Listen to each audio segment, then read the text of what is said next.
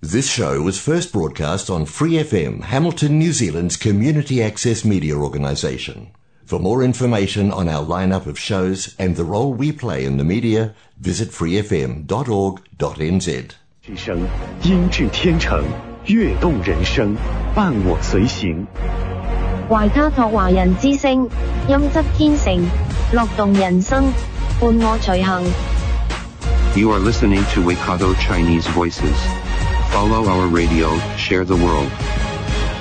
您正在收听的是 FM 89.0怀卡托华人之声广播电台节目，我们在新西兰为您播音。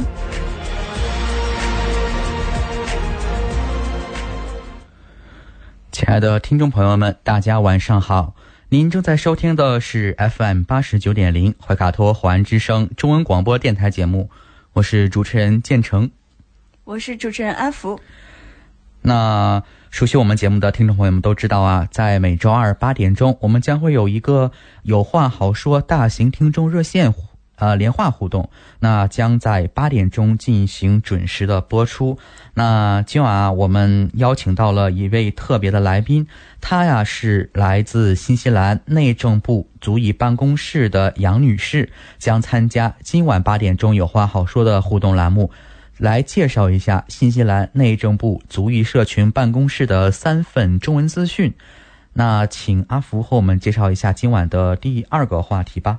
好的，我们今天晚上第2个话题是21世纪的年轻人为何迷上了在网上看占卜视频的文章，在网络上被广泛讨论，所以我们今天晚上会大概来讨论一下，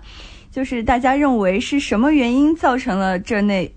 类内容需求旺盛。在您的生活经历当中，您认为是努力和运气哪个更重要呢？欢迎听众朋友们从8点钟拨打我们的免费热线电话0508893733来和我们一起进行讨论。那我们首先进入本周二怀卡托华人之声中文广播的第1个栏目，由新西兰全国出版发行的《中新时报》特约播出的读报时间。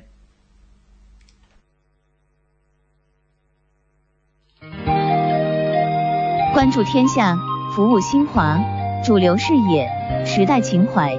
读报时间由中新时报特约播出。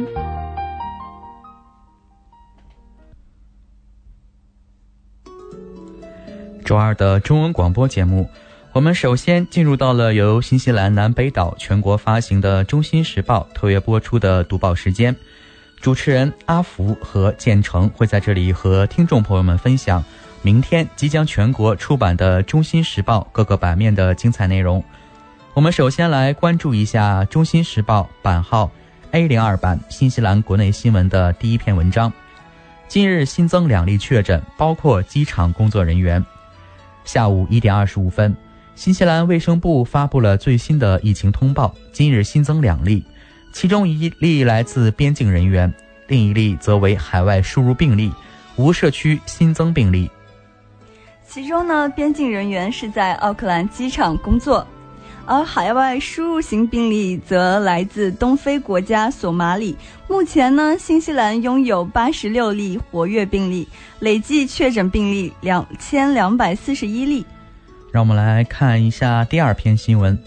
奥克兰机场清洁人员确诊，与高风险国家航班有接触。在新奥互通次日，新西兰卫生部宣布奥克兰机场有1名员工确诊。总理阿德恩近日表示，现有迹象表明确诊员工与来自高风险国家的航班有接触，曾进入飞机负责清洁工作。总理确认，确诊员工已完全接种疫苗且接受定期的检测，最后一次受检发生在19号，结果呈阳性，12号受检呈阴性。总理阿德恩称，疫苗有效率为 95%， 换言之，即便接种疫苗仍有可能感染病毒，但会减轻病情。目前阿德恩尚未与澳大利亚总理莫里森就最新的病例展开沟通，但双方卫生部长正在接洽中。他表示，最新病例不太可能对两国互通造成影响。让我们来看第3篇文章。新西兰出动猎户座巡逻机对朝鲜附近水域执行联合国制裁。政府已经承诺将在北亚水域部署猎户座巡逻机，以支持联合国对朝鲜的制裁。在2006年至2017年之间，联合国安理会通过了各项决议，目的是说服朝鲜实现无核化并放弃其弹道导弹功能。在接下来的2个月的行动中，一架新西兰皇家空军的猎户座巡逻机将被部署在日本的空军基地。外交事务部长纳赖亚马哈塔说，新西兰的猎户座巡逻机的部署为国际社会对全面执行安全理事会决议做出了集体努力，以实现朝鲜全面可核查和不可逆转的无核化为目标。国防部长佩尼艾纳雷说，长期以来，新西兰一直支持朝鲜半岛和平与安全。我们的猎户座巡逻机的部署有助于发现和制止那些违反联合国安理会对朝鲜制裁的海上行为，例如海上被禁止的船到船货物等转移。在抵达日本以及返回新西兰时，所有国防军人员都必须遵守关于疫情的隔离规定。国防部长佩尼艾纳雷表示，新西兰对于猎户座巡逻机的最新部署反映了政府对印度太平洋地区集体安全的承诺。此次部署将是猎户座的巡逻机第4次执行此类任务，最近一次是去年的10月份。让我们来看一下第4篇文章，只有加强多边合作，未来才能真正的成功。突如其来的新冠肺炎疫情使全球公共卫生体系遭遇重大考验，那么我们应该如何应对重大公共卫生危机？4月19号下午，在博鳌亚洲论坛2021年年会讨论应对重大公共危机上，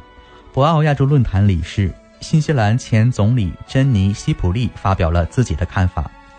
我们经历过非典、埃博拉的爆发，现在新冠疫情又对我们提出了新的挑战，世卫组织也对我们提供了支持。现在疫情的规模是如此之大，我们更需要的是多边合作，只有这样未来才能真正的成功。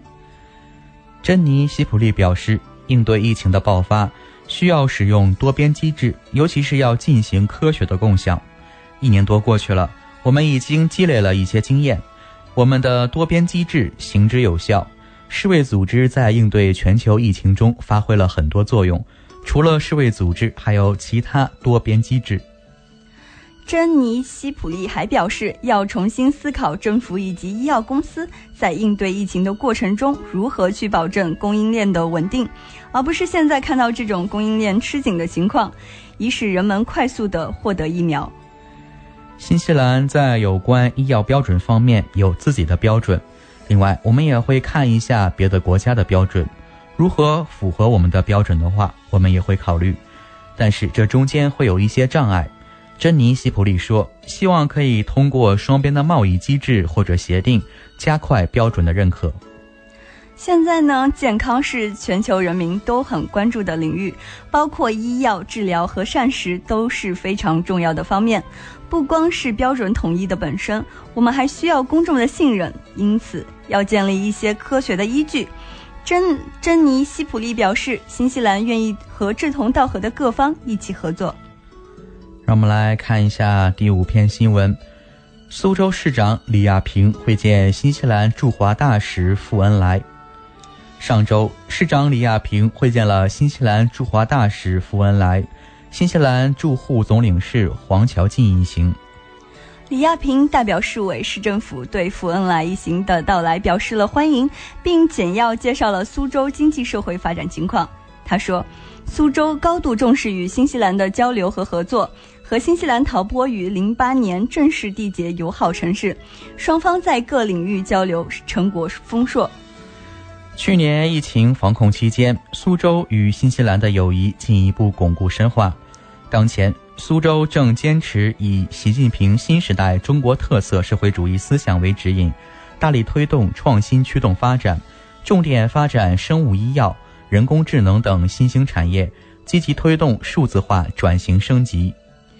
截止到目前，苏州已经有新西兰实际运营企业33家，苏州在新西兰投资项目3个。苏州将营造最优营商环境，欢迎有更多的新西兰企业来苏州投资发展，期待双方能够做大做强现有载体平台，携手开启合作发展的新篇章。让我们来看一下《中新时报》B02财经版的第一篇新闻：标准普尔开始看低新西兰房价走向。全球领先的信用评级机构表示，由于对于新冠疫情的管理好于预期，新西兰的银行系统的前景有所改善，但是房价将会下降。标准普尔全球评级公司表示，由于对大流行疫情的控制，新西兰的经济没有出现严重衰退和房价下滑，这是银行体系免受了预期的信贷冲击。鉴于新西兰在遏制新冠疫情方面所做的令人难以置信的工作，并且仍然比世界上大多数发达经济体做得更好，我们可以说这无疑对银行体系产生了积极的影响。金融机构主管丽莎·巴雷特表示，现在由于住房市场的强劲增长，目前对于新西兰今年的经济增长率预测为 2.4%， 22年至24年之间约为 1.5%， 但是巴雷特警告说房屋价格上涨将不会持续。尽管最近几个月新西兰的房价和交易量猛增，但我们预计房价将在未来有序的平息。我们预计新西兰银行的信贷损失将在未来2年内维持在相对较低的水平，约占总贷款和垫款的 0.3%。巴雷特认为，新西兰银行体系对海外市场的依赖使其容易受到经济、金融或者流动性困境的困扰。例如房价突然下跌，与其他银行系统相比，新西兰银行系统相对较低的客户存款水平及其对境外部借款的较大依赖仍然是主要的评级弱点。让我们来看一下第二篇文章：太平洋岛国逐渐成为中国“一带一路”建设重要伙伴。中山大学大洋洲研究中心和社会科学文献出版社17号在线上联合发布大洋洲蓝皮书《大洋洲发展报告2019至2020》。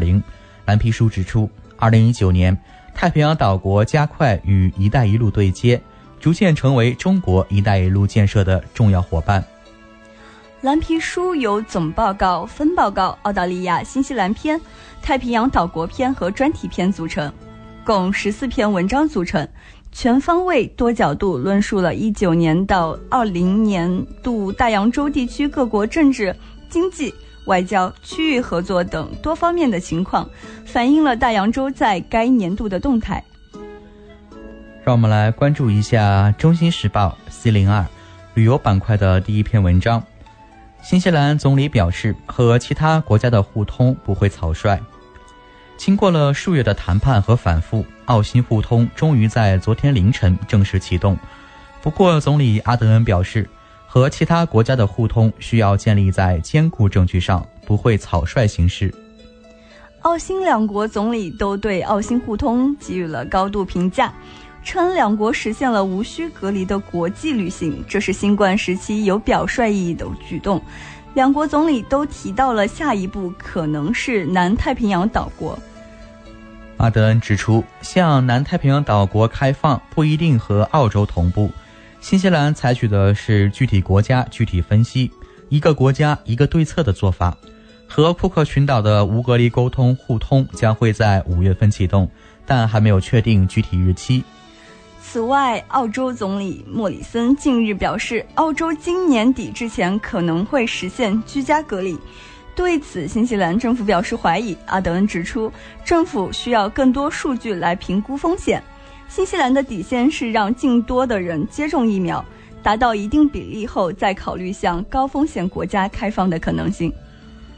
据悉，虽然医学专家普遍认为疫苗能大大降低患新冠的可能性，但要建立起可信的数据还需要时间。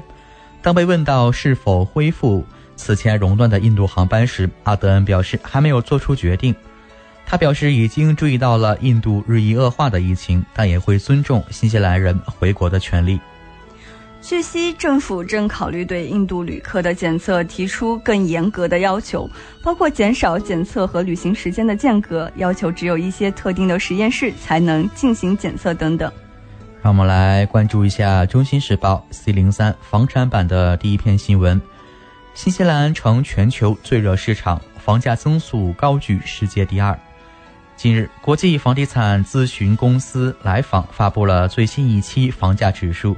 数据显示，全球房价正以近3年来的最快速度上涨。整个2020年的平均房价增速为 5.6%， 而在纳入调查的56个国家和地区中，涨幅超过 10% 的有10个国家，其中位于大洋洲的新西兰房价上涨 18.6%， 房价年度增速位居世界第2，仅次于通胀严重的土耳其。据悉，土耳其已经连续4个季度位居榜首，房价年度涨幅高达 30.3%， 排名第3的和第4的是2个东欧的国家，斯洛伐克和俄罗斯，两国房价在去年上涨了 16% 和 14%。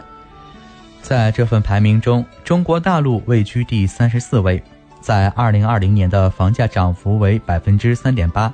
中国台湾和中国香港则分别排在第37和第51位，印度位居该排名的最后一位，第56名。根据经济学人的统计，与普通国家相比，富裕国家的房价涨幅明显更大。在经济学人追踪的25个较富裕的国家中，实际房价在最近12个月期间平均上涨了 5%， 只有日本房价走低。值得一提的是，在这些发达国家与大城市的中心地带相比，城市边缘的房价涨幅明显更大。让我们把目光转向《中新时报》C04 法律版的第一篇新闻。新西兰拟提高合法吸烟年龄，立足下一代吸烟。新西兰卫生部上周宣布了一系列旨在下一代禁止吸烟的提案，包括逐步提高合法吸烟年龄，禁止向2004年以后出生的人出售香烟和烟草产品，以及大幅减少因烟草产品中允许的尼古丁含量，禁止香烟过滤嘴，设烟草最低价格，限制出售烟草和香烟的地点等，旨在2025年实现全国无烟目标。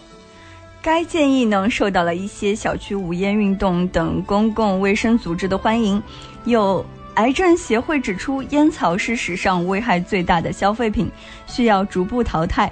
赞扬提案除了有助于人们戒烟，亦可以保护后代免受到烟草的危害。唯有反对派官员批评提案可能带来难以预料的后果，包括烟草黑市可能会因此扩大，降低尼古丁含量可能会导致吸烟者购买并吸更多的烟。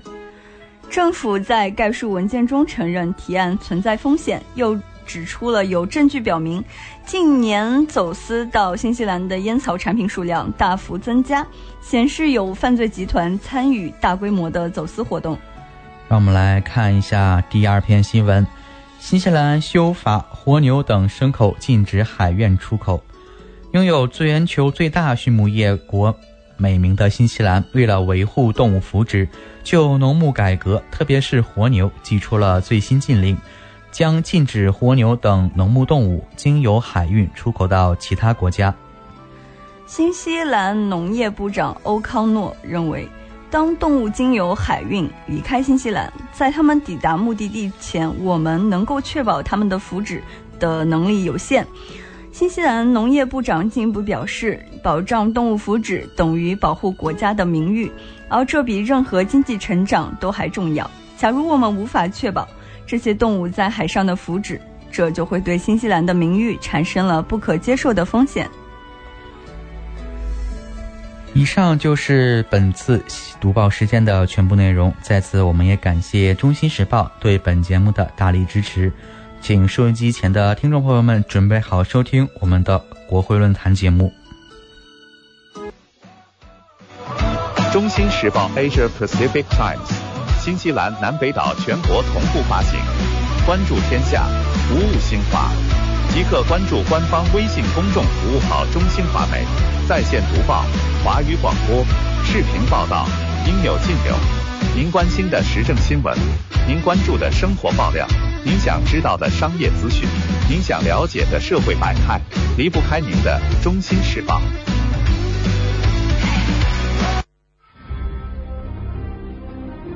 立法、审批、监督，怀卡托华人之声国会论坛与您纵观新西兰政坛风云变幻。亲爱的听众朋友们，大家好，您正在收听的是怀卡托华人之声的国会论坛的栏目。众所周知，新西兰是议会制国家，实行多党内阁制，总理、内阁和立法机构掌握国家权力，内阁由国会多数党组成。没错，执政党、反对党往往针锋相对。在接下来几分钟的国会论坛时间我们和听众共同关注执政党、反对党都在这一周发布了哪些新闻，讨论了哪些提案，让我们来共同梳理。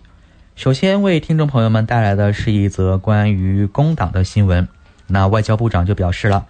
新西兰对五眼联盟的扩大范围感到不舒服。新西兰外长马胡塔今天针对五眼联盟发表重要的观点。他指出，新西兰对于五眼联盟这一原本仅限情报分享的组织扩大管辖范围介入国际事务的做法感到不舒服。五眼联盟是由美国、英国、加拿大、澳大利亚和新西兰5个背景类似的国家组成，设立初衷是分享国家安全信息和情报。但近年来，五眼联盟国家经常在国际事务中形成统一战线。尤为引人注目的是香港国安法和新疆维吾尔穆斯林问题。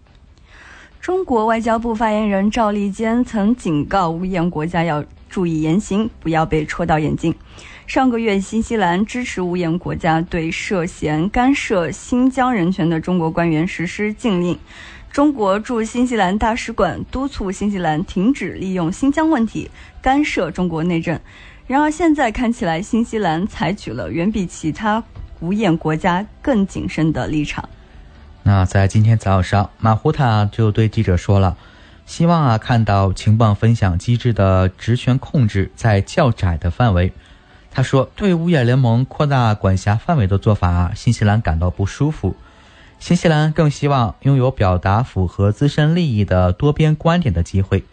马胡塔的这番话可以被解读为新西兰不愿意在所有事务上和五眼国家保持一致。马胡塔表示，新西兰立场非常清楚，不希望在超出五眼联盟范围上的事务，总在第一时间提出五眼联盟的统一观点。他说，新西兰已经向五眼联盟伙伴明确了这一立场。根据加拿大18年的一份报告，新西兰在五眼联盟中总是比较软弱。马胡塔的这番表态被解读为向中国示好。那不过马胡塔今天早上在新西兰中国关系促进委员会的发言也不都对中国有利。马胡塔表示了对太平洋岛国债务激增的担忧，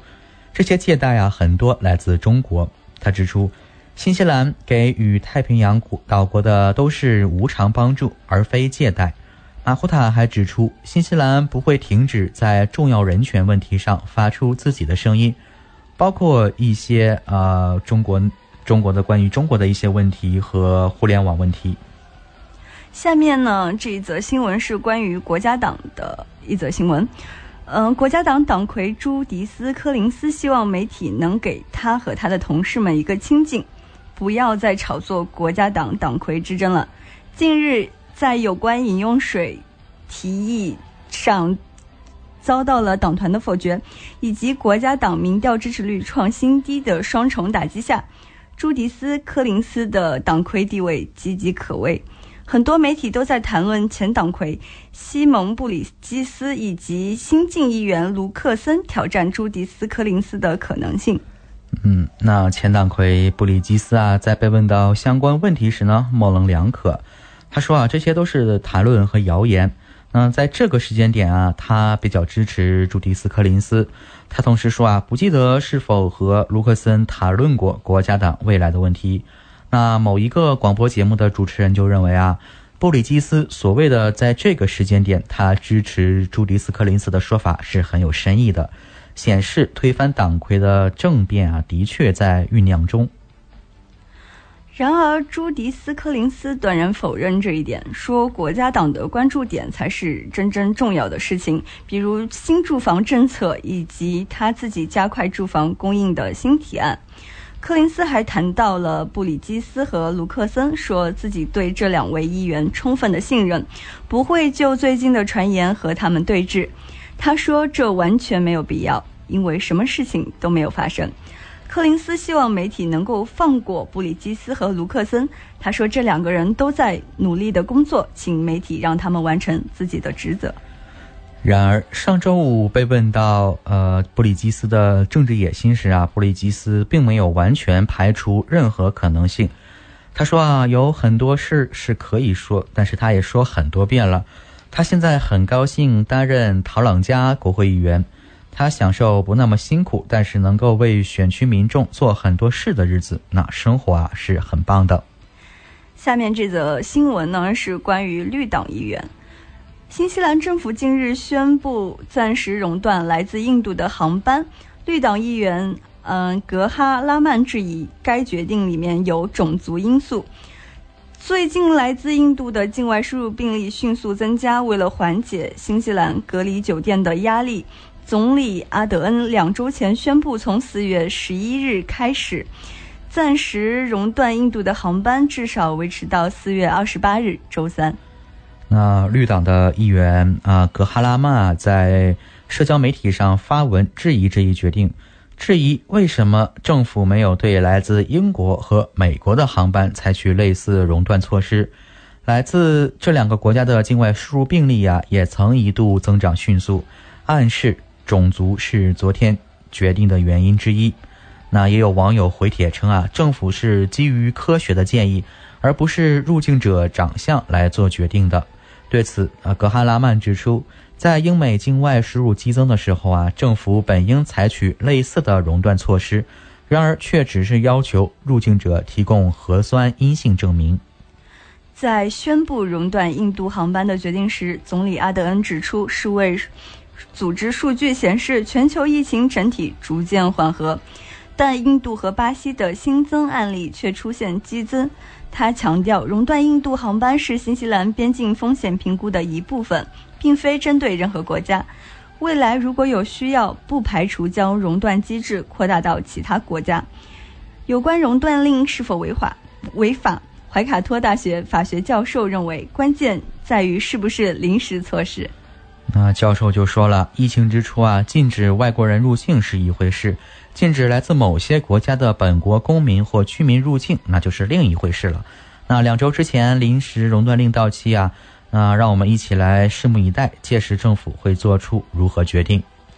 以上呢就是今天国会论坛的全部内容，感谢您的收听。接下来会进入怀卡托华人之声工商服务栏目立谈保险。您正在收听的是怀卡托华人之声，调频立体声 FM 89.0，这里是新西兰中文广播电台节目。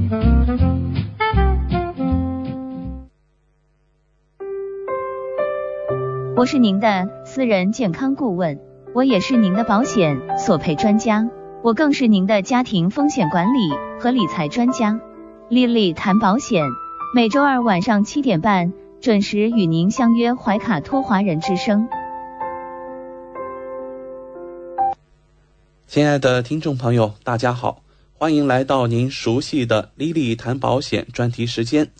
今晚我们的做客嘉宾依然是来自汉密尔顿的专业保险和理财专家莉莉女士，请您首先和收音机前和正在线上收听节目的新朋友、老朋友们打个招呼。各位听众朋友们，大家晚上好，我们又见面了。我们知道您是全球100万圆桌 MDRT 顶尖会员，纽西兰第一位获得全球华人金融保险业最高荣誉国际龙奖 RIDA 白金奖的保险顾问，新西兰保险行业大奖 Ascent 最高奖项白金奖和 Apex 最高奖项白金奖的获得者。很高兴您做客我们的节目。谢谢奥斯卡。丽丽晚上好。上周我们在节目中谈到了纽西兰第2大医疗保险公司 NIB 公司的医疗保险计划以及最新的带病投保活动。今晚我们请丽丽来跟我们聊聊医疗保险。首先请教您，什么是医疗保险？医疗保险都有哪些种类呢？对，首先来讲呢，我们在经常接到客户的询问，最经常问到的一个产品就是医疗保险。那医疗保险呢，我们也称之为叫健康保险，然后呢，有的时候我们叫做 medical insurance。那么医疗保险呢，它可能是所有险种中呢比较基础的一个保险，并且呢，它其实价格挺贵的，这个保险并不便宜。首先呢，从整体上来讲呢，医疗保险其实它分成2个类别。然后第一种类别呢，我们是比较全面的医疗保险，它通常呢保障住院手术专科检查这些。然后呢，另外一种呢，我们叫 day to day cover。那这一种 cover 呢，它主要是保障呢看家庭医生、买药，甚至于换眼镜，然后呢牙齿。那么有的时候呢，我们可能会发现呢，客户在购买了全面的医疗保险的基础上呢，他会再加选购买 day to day 方面的 cover。但是呢，大多数的客户可能都不一定会选择 day to day 的 cover， 因为呢，我们之前在节目中呢，其实有谈到 day to day 的这种 cover 呢，其实就是金钱交换的一种保险，基本上呢，你付出去的保费就是大概你能够索赔回来的这个钱。那么今天呢，我们主要是跟大家聊一下呢，就是我们最经常询问或经常购买的这种全面的高端的医疗健康保险。那么医疗健康保险呢，纽西兰，然后呢，这个医疗保险呢，总的来说呢，大部分人去购买医疗保险，大家是购买的是看专家、做检查，然后住院跟做手术。那么我们有的时候呢，在选择计划的时候呢，可以选择加选看家庭医生跟买药，但是呢费用会比较高，然后甚至也可以加选眼科跟牙齿，但是费用也会比较高。所以呢，可能我们平时经常接触到大多数的人购买这个医疗保险呢，都是从看专科做检查，然后呢住院做手术开始购买。那我们这边谈到这个看专科做检查呢，就是我们正常在生病的情况下去看家庭医生，我们看的第一个医生都是社区的这个家庭医生，叫 GP。那么 GP 的他的责任呢分诊，他会把我们推荐给不同类别的这个专科。那比如说我眼睛不舒服，可能推荐看眼科；心脏不舒服，推荐看心脏科；妇科有问题去看到妇科。那么家庭医生呢，他在推荐的这个情况下呢，如果我们在没有保险的时候，就会到公立。那么首先呢，如果家庭医生觉得我们这个情况够严重，那么他就会帮我们推荐到公立。那到了公立呢，大家知道都需要排队。那我们之前在节目中也有谈到说，根据病情的严重性的等待的时间是不一样的。那么这个家庭医生不管是推荐我们去见专家，或者推荐我们做任何的检查，你比如说 B 超比较基础的一些检查，或者 CT 或者核磁共振，或者是肠镜胃镜，那我们在公立呢都会要面临需要排队。那么我们这个国家的这个卫生部呢，给我们的各个公立医院各个 DHB 地区卫生署制定的这个标准呢，是希望我们在公立医院的等待专科检查呢不要超过4个月。可是呢，大多数的公立医院每一个月可能都没有达标，所以我们经常有时候会看到是说，尤其是咨询保险的很多朋友说我身边某某人或者我的家人等待了10个月，等待了6个月才做到这个检查或才看到这个专科，那这个实在是让人不能够接受。是的，我们每天在媒体上面，英文媒体或中文媒体都能够看到大家排队这个问题。所以呢，我们购买其实医疗保险呢，就是为了避免要去排队，因为我们可以走私立，私立的话就会非常的快，然后呢等待的时间会非常的短。有的时候呢，像甚至我们有的时候呢约到第2天就可以见专科，当天就可以做检查。那我自己来举个很简单的例子，我前段时间做一个膝盖的核磁共振，我当天是早上约的专科的这个 appointment， 见完之后呢，专科说那好，你是个膝盖需要做核磁，然后呢开了单子之后，我离开专科那边，因为正好非常的近，开车大概1分钟的样子，我就到核磁的地方去预定。他说正好中午12点可以做，你要不要今天？我说 OK 没问题。所以在短短的半天时间之内，我就见完专科，做完核磁了，然后报告送到专科那边，然后呢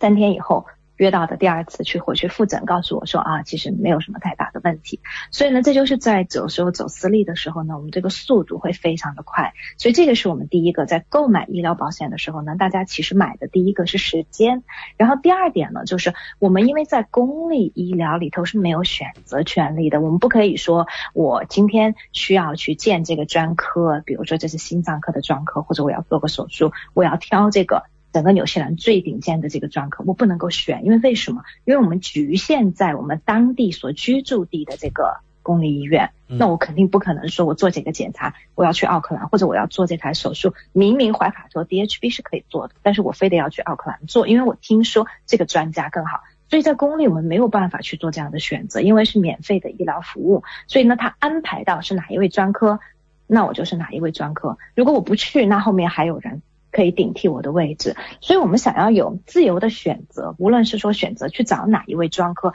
或者去哪一个地方做检查，甚至于说做什么样的手术方式，我是要做开胸，还是要做内窥镜，还是我要做机器人手术，那这些只能够在私立能够得到自由的这个选择。甚至于说我可以选择说不在纽西兰做这台手术，我想要去澳大利亚做这台手术，或者有的朋友说我要回国做这台手术，那么我们的这个好的这种高端医疗的保险它就都可以提供。那所以我们买这个医疗保险，第2个呢，我们买到的其实是选择的这个权利，这一点呢也是非常的重要。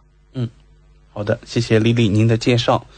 那我们想知道不同保险公司之间的医疗保险产品有哪些区别呢？其实区别呢非常的大。总的来讲的话呢，我们如果是说在苹果比苹果的这个对比下面，第一个呢，市面上最好的这种高端医疗的保险呢，它的保障其实范围很宽，然后额度也很高。我举个比较简单的例子，那你比如说医疗保险中呢，其中最大的一个保障就是手术，那么有的保险公司呢，它在手术的这个保障上面是无上限的，就是无论我做多贵的这个手术它都会赔。那么我们现在在纽西兰在私立医院做一台手术大概会要花到多少钱呢？我们前段时间有处理过的索赔，现在有的手术的费用已经达到相当高了，心脏类的手术能够上到10万到11万纽币一台手术，非常非常的贵了。然后还有呢，脊椎的手术也是比较贵，那去年的时候我们已经有处理过上10万纽币的脊椎的手术，那这些都是比较贵的一些手术。通常情况下呢，我们比较常见比如说做妇科内窥镜的这种手术，就是我们叫 keyhole surgery， 打2个洞的，那这种手术比较便宜，可能也是差不多2万5到3万块钱之间，这种内窥镜的小手术。所以呢，其实手术的费用在纽西兰蛮高的，但是呢，保险公司呢，他们大多数的保险公司其实在手术方面的保障都是足够的，所以呢，好的公司呢，它会有无上限的，然后呢，稍微差一点的公司呢，基本上也会有大概10万纽币的这个保障，其实也是很多了。然后第2个呢，比较重要的一个保障呢，叫住院医疗，就是非手术，就是住在医院里面治疗的。那么好一些的保险公司呢，是50万纽币的上限每一年，那这个额度也是非常的高了。还有另外一点呢，非常重要的一个保障，大家都关心的就是癌症治疗中要用药。那么我们经常呢在媒体上能够听到是说呢，某某某得了癌症，然后在公立医疗呢，他没有办法去用好的靶向或者免疫治疗的新药，因为这种药呢是政府公立它不提供的。那么这些药往往都是非常贵的，你比如说像好几年前我们刚刚出来 Keytruda 跟 Opdivo 这种免疫疗法的这种药物非常非常的贵，刚刚出来的时候呢，政府是完全没有 funding 的，后来呢，政府对黑色素瘤有提供一定的 funding， 但是现在呢，像这种药是已经是非常广谱抗癌的一些免疫疗法的药，很多的癌症都可以使用，你比如像肺癌等等，然后呢胃癌，可是政府它没有提供这方面的 funding， 所以呢像这些的药呢非常的贵，我们之前处理过的索赔呢，注射一次这种药可以达到1万多纽币一次。那很多人会问多久注射一次，有的药是2周注射一次，那有的药呢可能1个月，很多的药大部分是2周注射一次，是按体重来算的，就体重比，那非常非常的贵，这个治疗下来，而且呢很多的病人完全靠这个药来延续生命，来让这个肿瘤缩小，否则的话就是末期没有办法治。那么问题就在这于说，大家在购买医疗保险的时候，大家都会去关心，那么如果我们不幸患癌症的话，我到底这个保险它能够赔到多少钱在这个非政府补助的癌症用药上面。所以呢，好一点的保险呢，在市面上呢，能够提供到一年有50万纽币的保障，50万纽币是足够了，从目前的这个医疗水平来讲。那差一些的公司呢，有完全没有保障的，对于非癌症补助、非政府补助的这个癌症用药。然后呢，有的公司呢提供1万纽币的保障，那可想而知，这个区别可以说是相当大，非常大。那么问题就在这里，很多人他购买保险的时候，他并不知道自己的保险的计划会有显著的这个缺陷，可能到达索赔的一天。当然我们永远不希望索赔，但是问题是买保险的目的就是以防万一。如果呢不幸有一天到索赔的时候才发现，原来我们的这个计划有显著的差别，那我们应该怎么办？那个时候再后悔想换计划是不可能的，那已经晚了。所以呢，其实公司与公司之间不一样呢，其实区别很大。还有一点呢，就是我要跟大家提醒的，以前我们在节目中也有谈到海外就医，这个是非常流行的。现在有很多的人索赔海外就医，为什么？因为现在全球化，包括医疗也是全球化，尤其是呢我们很多移民，我们的家人可能在海外，所以我们在遇到有的手术，主要的手术的时候呢，我们希望跟家人在一起。所以有的时候呢，当我们有选择的权利的时候，我要做一台手术，我可以选择在纽西兰做，或者呢我想选择回中国去做。那么有的医疗保险呢，它会非常的灵活，它允许我们选择世界上任何一个国家去做这个手术。我想要尝试去澳洲没有问题，我想要回中国去做也没有问题，我想要去日本做也没有问题，甚至我想要去美国做也没有问题。当然保单中它会有限制条件，这个大家以后有具体的需求可以再咨询我。但是有的公司完全没有保障海外就医，就是我要做手术，我只能够在纽西兰做，我不可以选择回到中国去做。所以这个其实在索赔的时候会产生很大的区别。我们之前去年遇到一个很有意思的一个案例，我们的一位客户呢，一位就是小孩子，他需要做支气管镜，然后呢其实呢小孩子他做这个手术的私立的医生已经安排好了在奥克兰，然后呢可是他缺少呢儿科专门做非常小的小朋友的麻醉师，这个麻醉师正好没有空，然后呢所以其实要做需要等待1个多月的时间。对于这个家庭来讲是可以做没问题，可是要等待1个多月的时间。那当然这个家庭呢在公立是完全没有办法排得上，因为等待时间非常的长，所以走私立呢也是因为麻醉师的问题，所以需要等大概1个多月。那对于家长来说呢，他觉得比较难接受，因为他觉得孩子在 suffer， 然后呢晚上睡不好觉，大人也睡不好觉，所以压力非常的大，所以他觉得哪怕是等1个多月我们也不能够等。最后怎么办呢？就是其实本身的做手术的专家是没有问题，其实就是儿科麻醉师因为很紧缺很少，正好可以用的麻醉师又需要等。最后呢我们就帮客户联系了澳大利亚的这个墨尔本皇家儿童医院，所以客户最后就选择了去澳洲做这台手术，因为有海外就医，所以保险它也会赔。所以呢像这样的情况呢，其实我们在索赔的时候经常会有遇到说，当我们面临有选择的时候，那么客户可以自由的选择哪一种就是治疗的方式对我们来说是最有利的，或者我最便利，或者我想要去哪里做这样的治疗。那么所以呢公司与公司之间呢，其实在很多的细节方面差别也很大。还有一个呢，正好今天借着这个机会也跟大家举一些比较简单的例子。还有就是我们的保险公司呢，它在定义我们的治疗方法的时候呢，公司与公司之间它也会有差别。有的公司它非常 open， 就是它很开放，它会赔所有新的技术，所有手术的方式。然后呢有的公司呢它比较传统，它局限于它的这个定义中呢，局限于一些只是理赔传统的方式。我给大家举一个很简单的例子，我们基本上每个月索赔都能够遇到的，就是女性很多喜欢做乳腺扫描检查，这是一个很简单的一个检查。甚至呢纽西兰政府呢提供45岁以上的女性呢每2年都可以做免费的钼靶，就是乳腺 X 光。那么当我们的这个客户想要做这种乳腺检查的时候呢，我就拿一个很简单的例子吧，举一个纽西兰最大的保险公司，比如说 Southern Cross， 拿这个公司来举例子。那么所有的保险公司呢，其实呢它都赔钼靶，就是女性乳腺 X 光，包括 Southern Cross 它也理赔，这个是很标准的。可是呢，其实我们在做这个乳腺扫描的时候呢，有一种新一点的技术叫数码断层扫描 3D 的。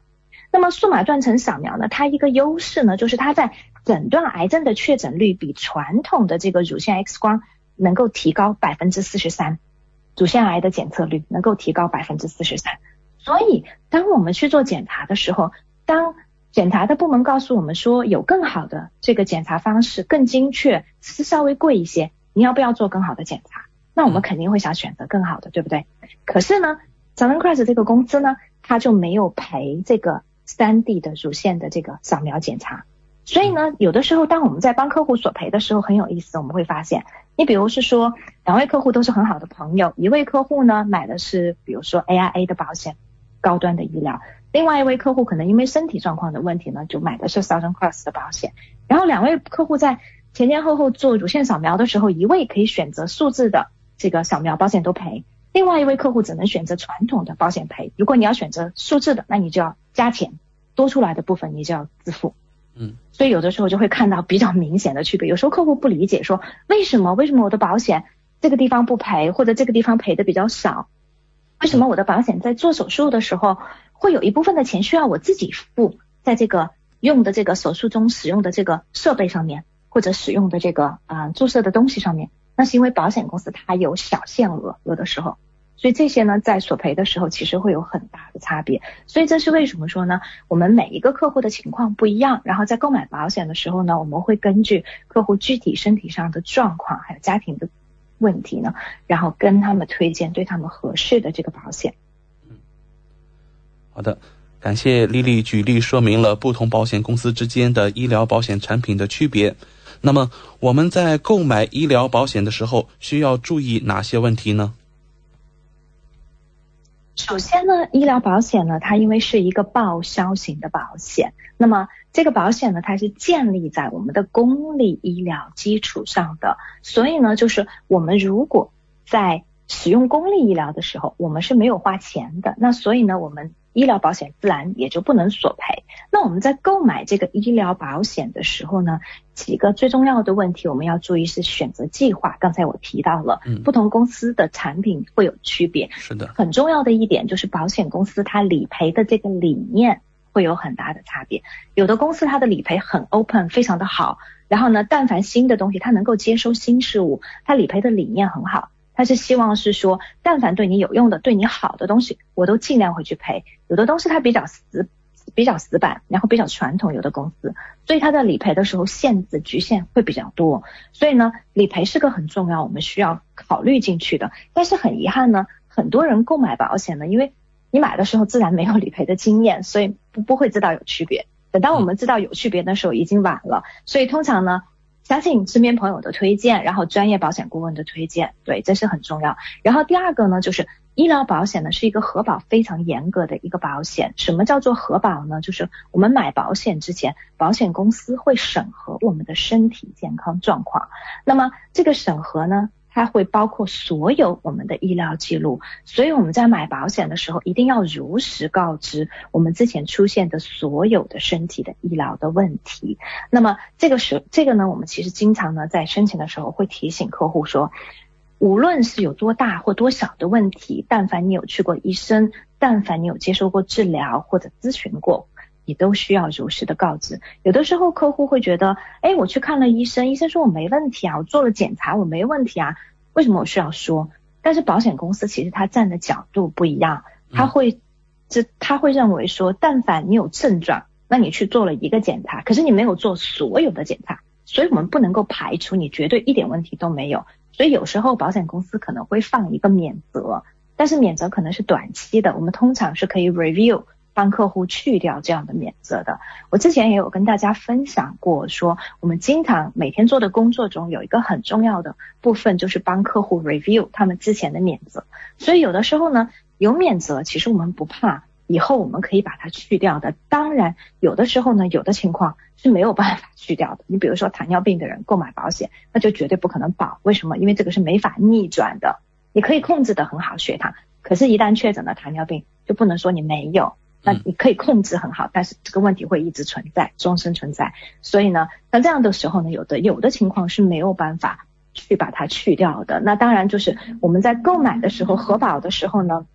我们需要如实告知，然后核保结束了以后，我们会根据核保的情况呢，再给大家更合适的建议。有的时候可能因为我们想申请的这个公司可能看起来性价比是最高的，索赔是最好的公司，可是可能申请不到，因为它可能免责对我们不利。这种情况下，我们可能会建议退而求其次，选择第二类的公司，至少呢我们所有的问题它都能够保障。你比如说像最近我们之前节目中聊到 NIB 公司在做的带病投保的活动，那如果说对于身体上已经有一些问题，买不到标准的保险的客户呢，那么他们就比较适合这样的计划。另外一个呢，我们在购买医疗保险的时候呢，有的时候我们会建议客户自己提供一份所有的医疗记录。为什么呢？就是因为我们可能填申请表格的时候，我们不记得我们之前发生过的问题，可能20年前完全不记得，这个很正常。所以提供一份自己的医疗的这个记录呢，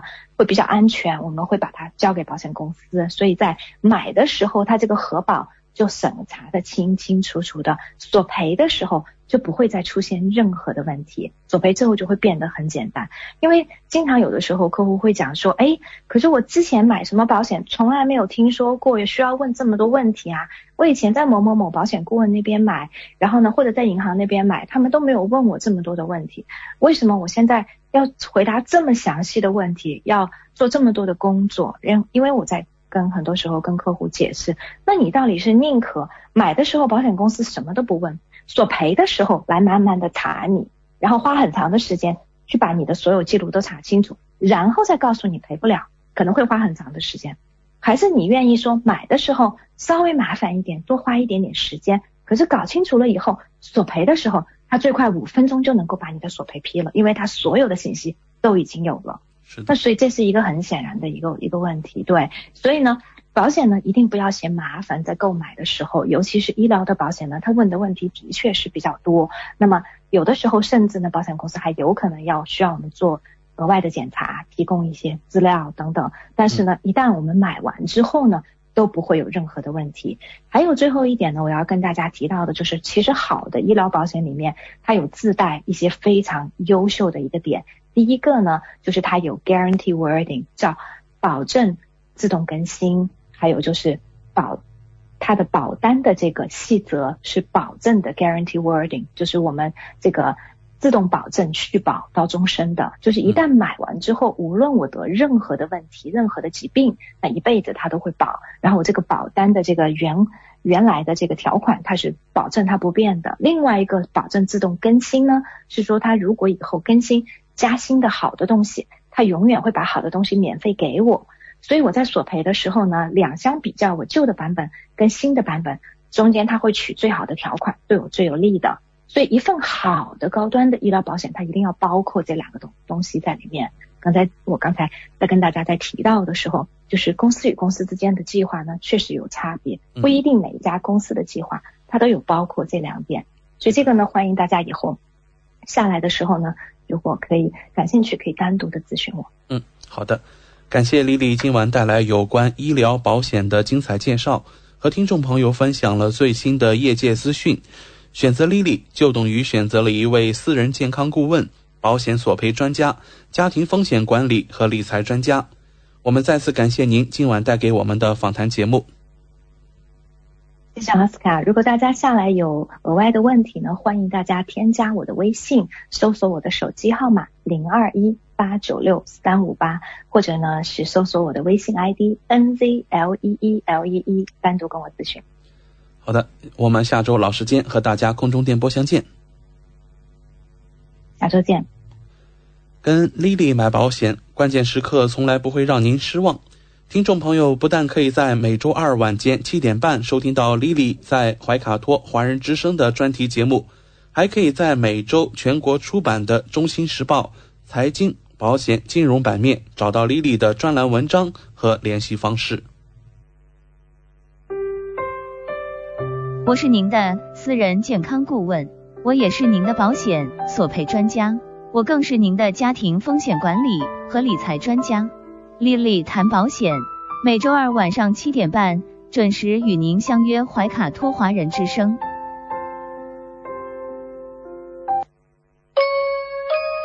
您现在位于新西兰北岛中心地带，东经175.28，南纬37.79。我们带您纵览一周本地新闻。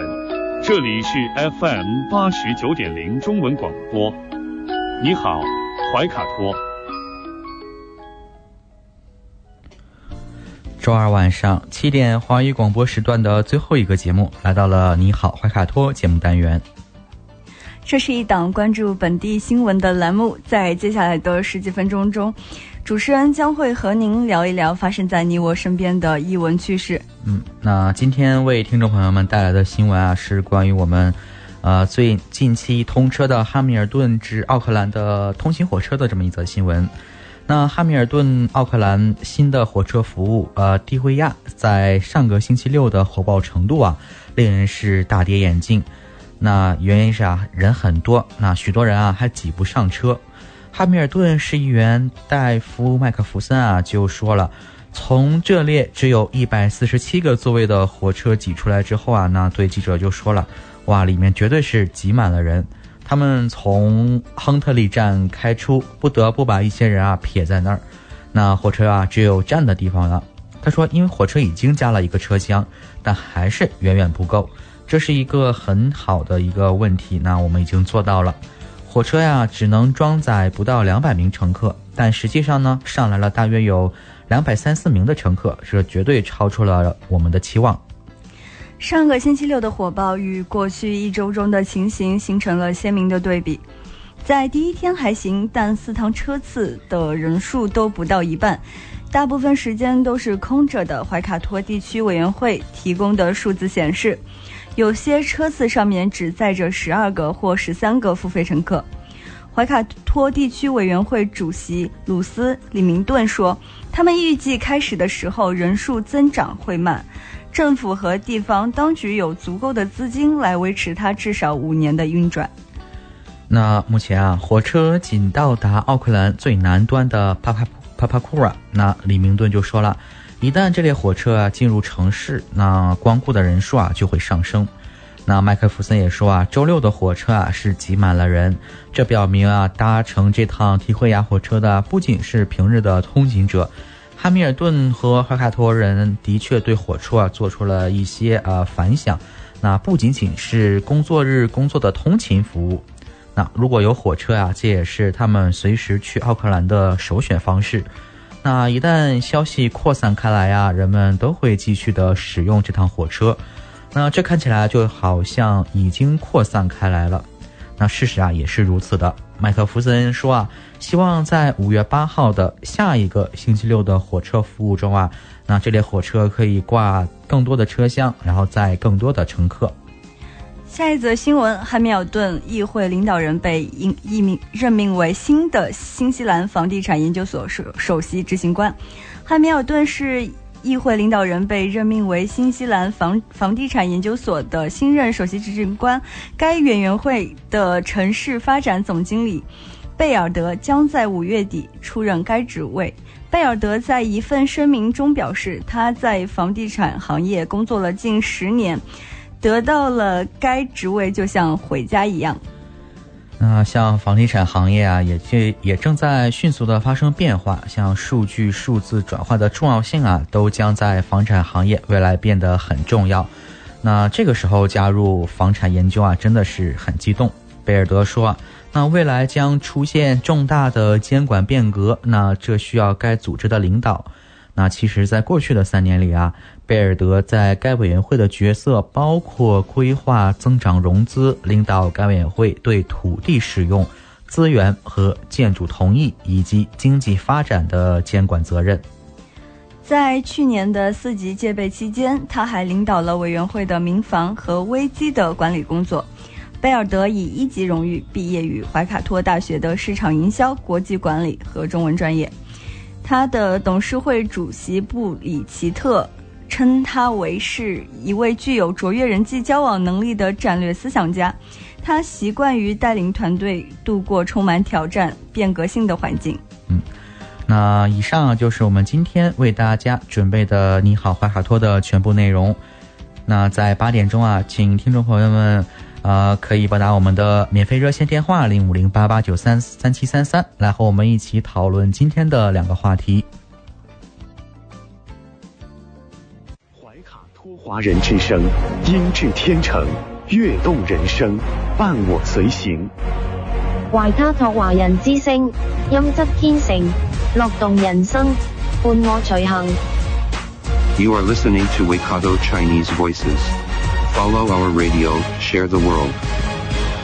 您正在收听的是 FM 89.0怀卡托华人之声广播电台节目，我们在新西兰为您播音。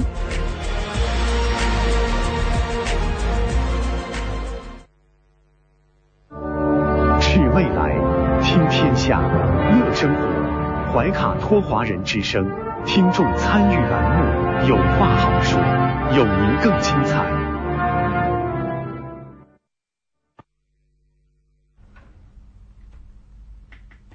亲爱的听众朋友，时间来到了星期二晚上的8点钟，现在进入到了怀卡托华人之声大型互动栏目，有话好说。正在电台播音间的主持人是建成和阿福。没错。那就像阿福刚刚介绍到，今天是我们的大型听众互动栏目。那我们今天将和听众朋友们讨论2个话题。那都是哪2个话题呢？首先我们将连线新西兰内政部族裔办公室的杨女士，来和她一起来讨论一下新西兰内政部族裔社群办公室的3份中文资讯。那请阿福和我们介绍一下今天的第2个话题吧。好的，没问题。今天咱们第2个话题是，近日呢，一篇名为21世纪的年轻人为何迷上了在网上看占卜的视频的文章，在网络上被广泛的讨论。随着锦鲤热潮的降温，热衷于临时抱佛脚的年轻人开始转向塔罗占卜，用以预测自己未来一段时间内的学业、工作、恋爱或运势等。您认为是什么原因造成了这类内容需求旺盛呢？在您的生活经历中，认为努力和运气哪个比较重要呢？这是我们今天所和听众朋友要讨论的2个话题。那首先我们有请导播来和我们来和我们这个杨女士进行一个连线，然后我们来和她一起来看一看新西兰内政部族裔社群办公室的3份中文资讯都是什么。好，那我们的导播现在正在和杨女士进行一个连线。那可能由于这个我们可能需要在稍后进行一个连线。那我们现在先来，好，等一下，我们导播现在已经将这个电话已经接通了。杨女士你好。你好，这里是怀卡托华人之声中文广播电台节目。你好。主持人好，大家好，各位听众大家好，我是乔安。Hello 乔安，那我是建成，然后在我身边的是我的搭档阿福。您好，杨女士。阿福你好。你好。那想请您能和我们介绍一下这个新西兰内政部族裔办公室的这个3份中文资讯吗？是，首先谢谢主持人还有阿福给我这个机会。那么我是 Joanne， 我是住在 Hamilton 的 Joanne， 那是新西兰族裔社群办公室多语言信息推展的志工。那今天真的很谢谢你们给我这个机会来分享最近他们所提出来的3份信息。那我可以开始说明这个信息了吗？您请。对，好，那首先第一个就是一个好消息。那么也就是呢，有关这个在新西兰临时签证持有人有一个新冠肺炎紧急福利措施。那这个措施现在已经延长了，那原定是在2月28日结束，那现在已经延长到8月31号。那还可以继续说吗？那也就是说，对，这个延长啊，就是说，这份延长呢，就代表着说，我们的新西兰社会发展部，它可以继续帮助那些因为新冠肺炎而受到影响，无法返家的临时签证持有者，以及需要支援跟急难救助的人。那么，所以如果你有这个需要的话，您可以亲自前往收工局。公收局就是 Works and Income 公收局来亲自提出展延的申请，或者是提出您的第一次申请，这样子。那第二份是什么？还有什么信息？是那这个第二份这份信息哈，如果我还可以再简单的讲的话，就是说，那么因为有些人可能语言上有困难，所以当你在这个公收局申请的时候，你可以请他们协助你申请。那么你可以要求有这个口译人员来讲中文来协助你去做申请。这样子。是。那第二份呢，就是也是一个好消息，就是社群主义这个办公室他们现在推出一份呢数位共享基金。那么这个数位共享基金的申请啊，在即日起呢一直到下个礼拜3 4月28日中午11点59分截止。那这个一共有20万纽币这么大的金额呢，让大家来申请。那也就是说，你这个数位社群负责人或者是成员，那么你们如果觉得有兴趣，希望能够对于你的成员来进行数位的教育，那么你可以提出这份申请。那这个目的就是希望新西兰希望能够透过各种族群社群使用数位的科技信息，以确保这些成员能够充分参与新西兰的生活。那你这个基金呢，如果你要申请这个基金，你可以提出你的就是说你的这个执行计划。那计划希望能够达到下面3个目的之一。第一个就是让你的成员能够具备网络的技能和数位的知识。那第二个呢，就是希望你能够借由你的训练，让你的学员就让你们成员能够取得这个希望来学习上网的动力。那第三个呢，就是希望你提出的训练计划能够让你的成员对于网络以及线上服务产生信任，那么将来也有信心自己来管理他的个人讯息。那如果你有兴趣的话呢，希望能够在4月28日就下星期3提出你的申请。那截止日之后他们会审核，然后呢在6月份就可以拨款给你。那如果你通过的话，6月份就会拨款给你。那如果还有任何信息希望更多的讯息，你也可以进入主义社群办公室的网站看更多的讯息来提出你的申请。这是第二份信息。那我们的第三份是什么呢？那第三份讯息呢就更重要了。因为就是最近新冠肺炎这1年多来那么那个新西兰办公室这族裔社群办公室，他知道我们很多这个少数族群都被这个新冠疫情受了一些影响。那么社会中可能呢就会本来就存在一些社会上的不公平，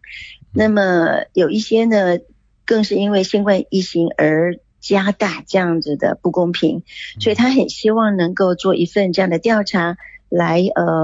了解我们少数族裔对这个新冠疫情对自己生活的影响还有什么担忧。那这份问卷他已经在网络上有提供线上的问卷，而且是匿名的，你可以上网去做这份回答他的问题，一共大概15分钟就可以回答完毕。那你不用提供你个人的任何的资讯，那个人资讯就是说你不用提供你个人资讯，那所以这些资讯都是保密的，但是最后这个调查报告研究报告它是会公布给社会大众来知道的。那很重要就是说这份问卷呢在这个礼拜5就要结束。那如果有兴趣回答这个问卷的朋友们欢迎你上新西兰的族裔社群办公室来做这个问卷调查。那以上这3份问卷啊，这3份讯息在明天所刊登的中新时报也都会刊载，那上面就有更加详细的网址，那么可以让你上去呢来做这些讯息的查询，以及做这份意见调查。好的，非常感谢我们的Joanne来做客我们今天的节目。是，那就以上就这样子说明完毕喽。那希望大家能够赶快去进行你相关的讯息或者是基金的申请。那祝福大家。好的，谢谢杨女士。所以各位听众朋友们，大家如果想要申请族裔社区数字共享基金的话，要抓紧时间哦，因为该基金的申请将于下周3晚上11点59分截止。对。那问卷调查呢，就是这个礼拜5就截止，所以希望大家能够赶快上去做问卷。对对对。好的，谢谢杨女士。对。好，谢谢主持人，谢谢各位亲爱的朋友们，再见了，谢谢你们。好，谢谢您，祝您晚安。OK， 谢谢，拜拜。拜拜。好，那我们刚刚和新西兰内政部族裔社群办公室的Joanne 杨女士进行了一个连线，她也和我们分享了办公室的3份中文资讯哈。那他首先讲到的是这个关于临时签证持有人的新冠肺炎紧急福利已经延长了。那第2份那可能对于比如说像这种华社组织机构可能来说是一个好消息就是说申请这种族裔社群数位共享基金。那刚刚周安女士也说了，这个基金数额还是蛮大的哈。对对对对，而且下周3截止申请，然后会审核，然后如果通过的话最快就是说6月份就可以进行到款。那这一笔基金可以说对发展这个族裔包括帮助族裔如何这个融入新西兰社会绝对是一个这个强有力的支持。那第3个关于这个中文资讯他分享了是关于办公室已经启动了这个新冠肺炎这种意见调查。那这个调查可以说就是不会说记录姓名这个它会保护你的个人信息，然后到时候呢它的结果也会公布到这个网站之上。对。那在这里主持人也鼓励收音机前的听众朋友们可以积极踊跃的去参与。那以上就是我们今天有话好说的第1个部分。那一首歌曲之后呢，我们再回来，然后和听众朋友们一起讨论我们今天的第2个话题。我们一会儿见。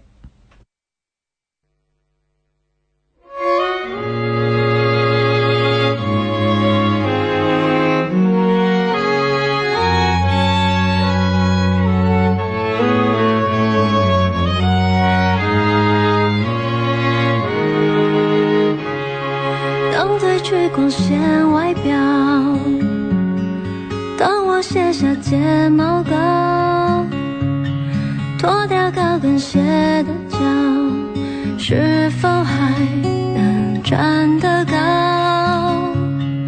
当一天掌声变少，可还有人对我笑，停下歌声和舞蹈，我是否重要？我镜子里的他，好陌生的脸颊，那个我是真，那个是假。我用别人的爱定义存在，怕生命空白，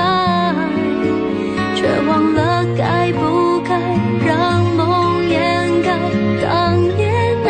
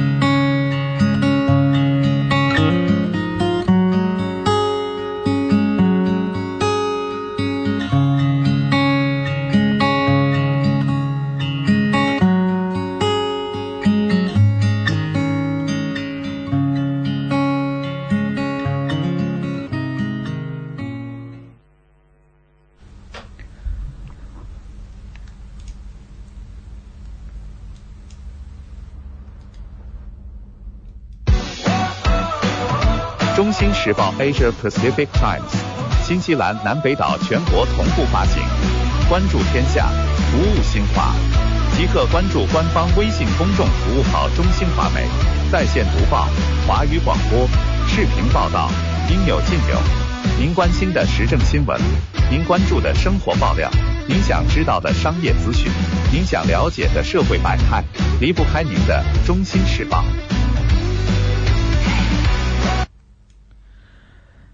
一首好听的来自蔡依林的《我》歌曲之后呢，我们进入到了今天有话好说的第二个部分。那请阿福和我们介绍一下今天第二部分的话题吧。好的，就像刚才播音开始预告的那样，今晚咱们的第二个热点话题是年轻人为何迷上了在网上占卜。那在您的生活经历中，您认为努力和运气哪个更重要呢？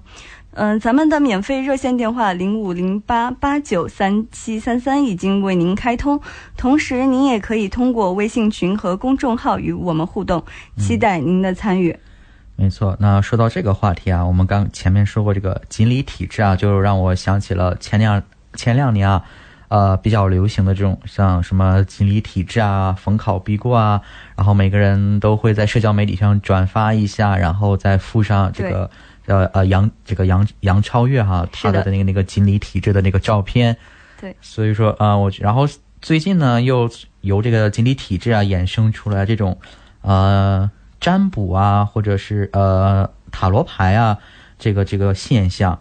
那阿福啊，请问一下，你平时有关注这些塔罗牌或者是占卜吗？对，其实我个人还比较喜欢塔罗牌的占卜，然后我在那个 YouTube 上面也关注了一些博主，因为我觉得他会给我一个自己的暗示，就是说可能接下来我会有好的运气这样。对，那我来跟大家介绍一下塔罗牌吧。塔罗牌呢，其实作为一种外来的占卜方式，最早起源于西方，关于其具体的起源众说纷纭，但是关于塔罗的作用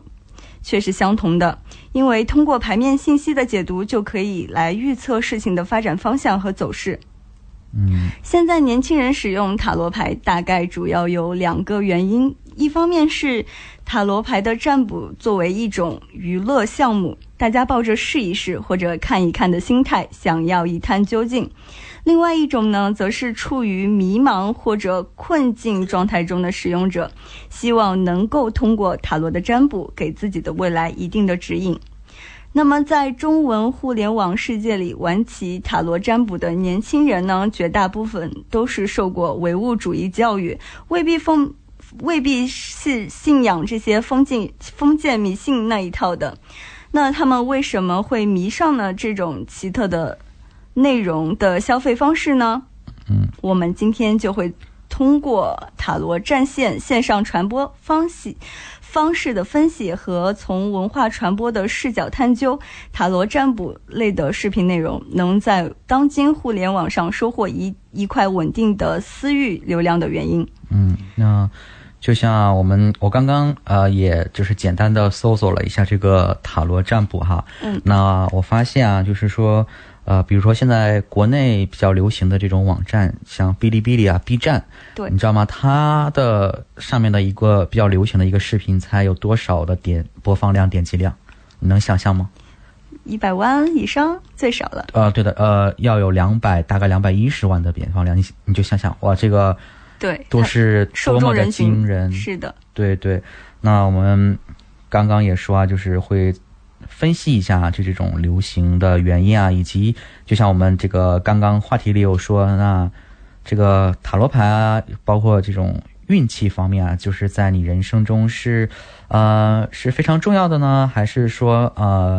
一般般，然后努力比这个运气更重要呢？我们也都会一起来探讨一下。对，那我们首先先看一下，就是说为什么这个塔罗牌那会在最近几年比较火、比较出圈啊。那其实在早期的时候啊，这种塔罗占卜其实一般都是这种实体店啊，包括店面为主，而且都比较集中在比如说像旅游景点啊或者商圈中，但是呢可能这种吸引的人流量啊及这种交易数量不是很理想，那基本就是比如说一个朋友知道，然后会带另外一个朋友进去，那而这种互联网这种平台的传播会给这种塔罗牌啊带来一个全新的这种传播的一个渠道。那包括比如说像比较我们所说的这种网络红人哈，他的这种影响力啊，可能就是比这种一传十这种一带一可能要有影响力更广泛一点。对对对，是的。那么每一张塔罗牌呢都有其所对应的星象，尤其是像皇帝啊、恋人、节制这样的牌，分别对应着白羊座、双子座、射手座等等的星座。那么网络上的一些星座博主也会利用这个优势来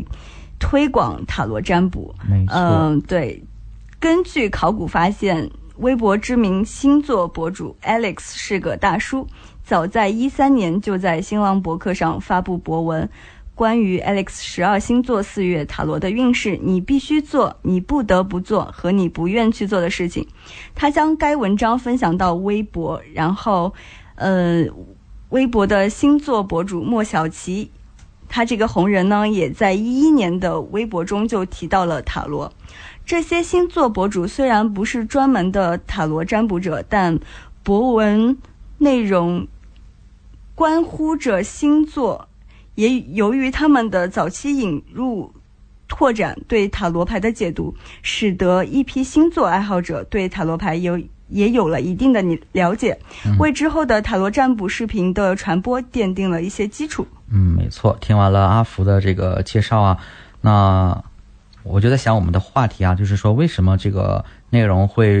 如今会受年轻人如此的追捧哈。那我可能想到了一点啊，就是说比较有趣，可能看像几年之前就可能从来都没有听说过或接触都比较少。对。但是呢，最近几年就突然在互联网上开始盛行，然后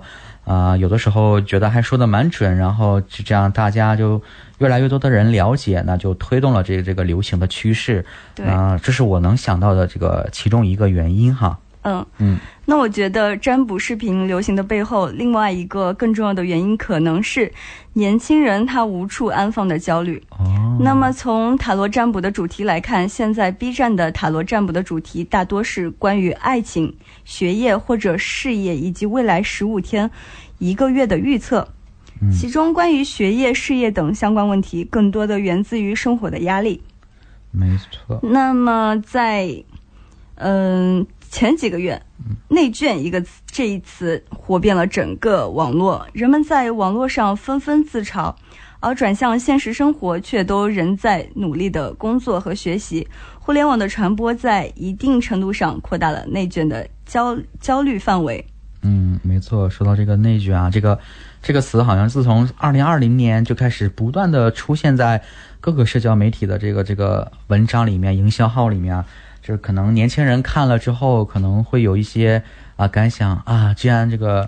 大家都有比如说什么这么高的这种工资啊，然后过着生活很好啊，然后有一些工作的门槛在逐年提高，那我是不是要提升一下自己啊？如果我不提升自己，我会不会在这个时代前进的浪潮中啊被拍在沙滩上？对，那等等这种焦虑的因素啊，都会促使年轻人去上网寻找一种疏解的方式。那可能这个塔罗牌正好可以开辟了一个新的方式，为这些焦虑的人，比如说焦虑人，我看我能不能考上什么学校，然后塔罗牌说我给你算一个学业啊怎么样的。那阿福，您认为就是在你的你的这个个人生活中，你觉得像运气这种，像塔罗牌运气比较重要，还是说个人的努力比较重要呢？我觉得运气其实也占一部分，然后当然个人的努力也特别的重要。像如果塔罗牌预示着你4月份或者5月份会有特别好的运气，可能会得到某个心仪的 offer， 或者是得到一个特别的礼物，那你平时肯定也是要就是好好的专注于你的学业或者是工作，这样当运气来临的时候，你才可以一把抓住，然后真正的得到这个 offer。没错，我也比较同意阿福的观点哈。对，就是说可能有的时候这种塔罗牌会比如说讲一下你的运气可能有一些方面不好啊，但是可能你也不要就是说放在心上，毕竟是这种这种占卜嘛，也不是说100%的怎么样，然后那人们可以通过这种自己后天的这种努力啊来去改变它，然后其实我也觉得努力啊远远大过于这种运气啊，但是运气也还是说占一部分，对，不可缺少的。我觉得塔罗牌的这种未来预测的功能会给它的用户一定心理上的缓解，因为用户在这一个过程中将塔罗牌是看作为一般性的求助方式，希望这个塔罗牌能够替自己解决一些问题，然后也想要寻求星座或者塔罗或者八卦等这些对于自己的帮助与指引。没错。那其实这个说迷恋这种塔罗牌也不是说想获得一个多么科学上的一个指引啊，可能更多的是一种心灵上的心灵上的安慰。那换一个角度来看，可能也是由于说缺乏这种心理咨询的这种有效渠道啊，对，那最终来转向了像我们刚开始说的什么锦鲤锦鲤附体塔罗，对，来缓解这种焦虑的心情。对的。好了，那我们也注意到时间来到了新西兰时间星期二晚上的8点30分，那我们的有话好说也告一段落了。那今天我们要非常感谢新西兰内政部族裔办公室的这个Joanne女士来和我们分享3份中文资讯。那也希望听众朋友们可以积极勇于积极参加，来感受这种参加活动中带来的一些快乐。好了，那请收音机前的听众朋友们准备好收听轩轩主播带来的光影随行。您正在收听的是怀卡托华人之声，调频立体声 FM 89.0，这里是新西兰中文广播电台节目。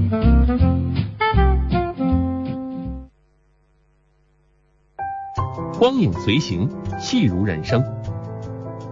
怀卡托华人之声中文广播带给您精彩经典的影视剧和纪录片分享，让我们与您展开一段胶片之旅，共同陶醉于光影世界。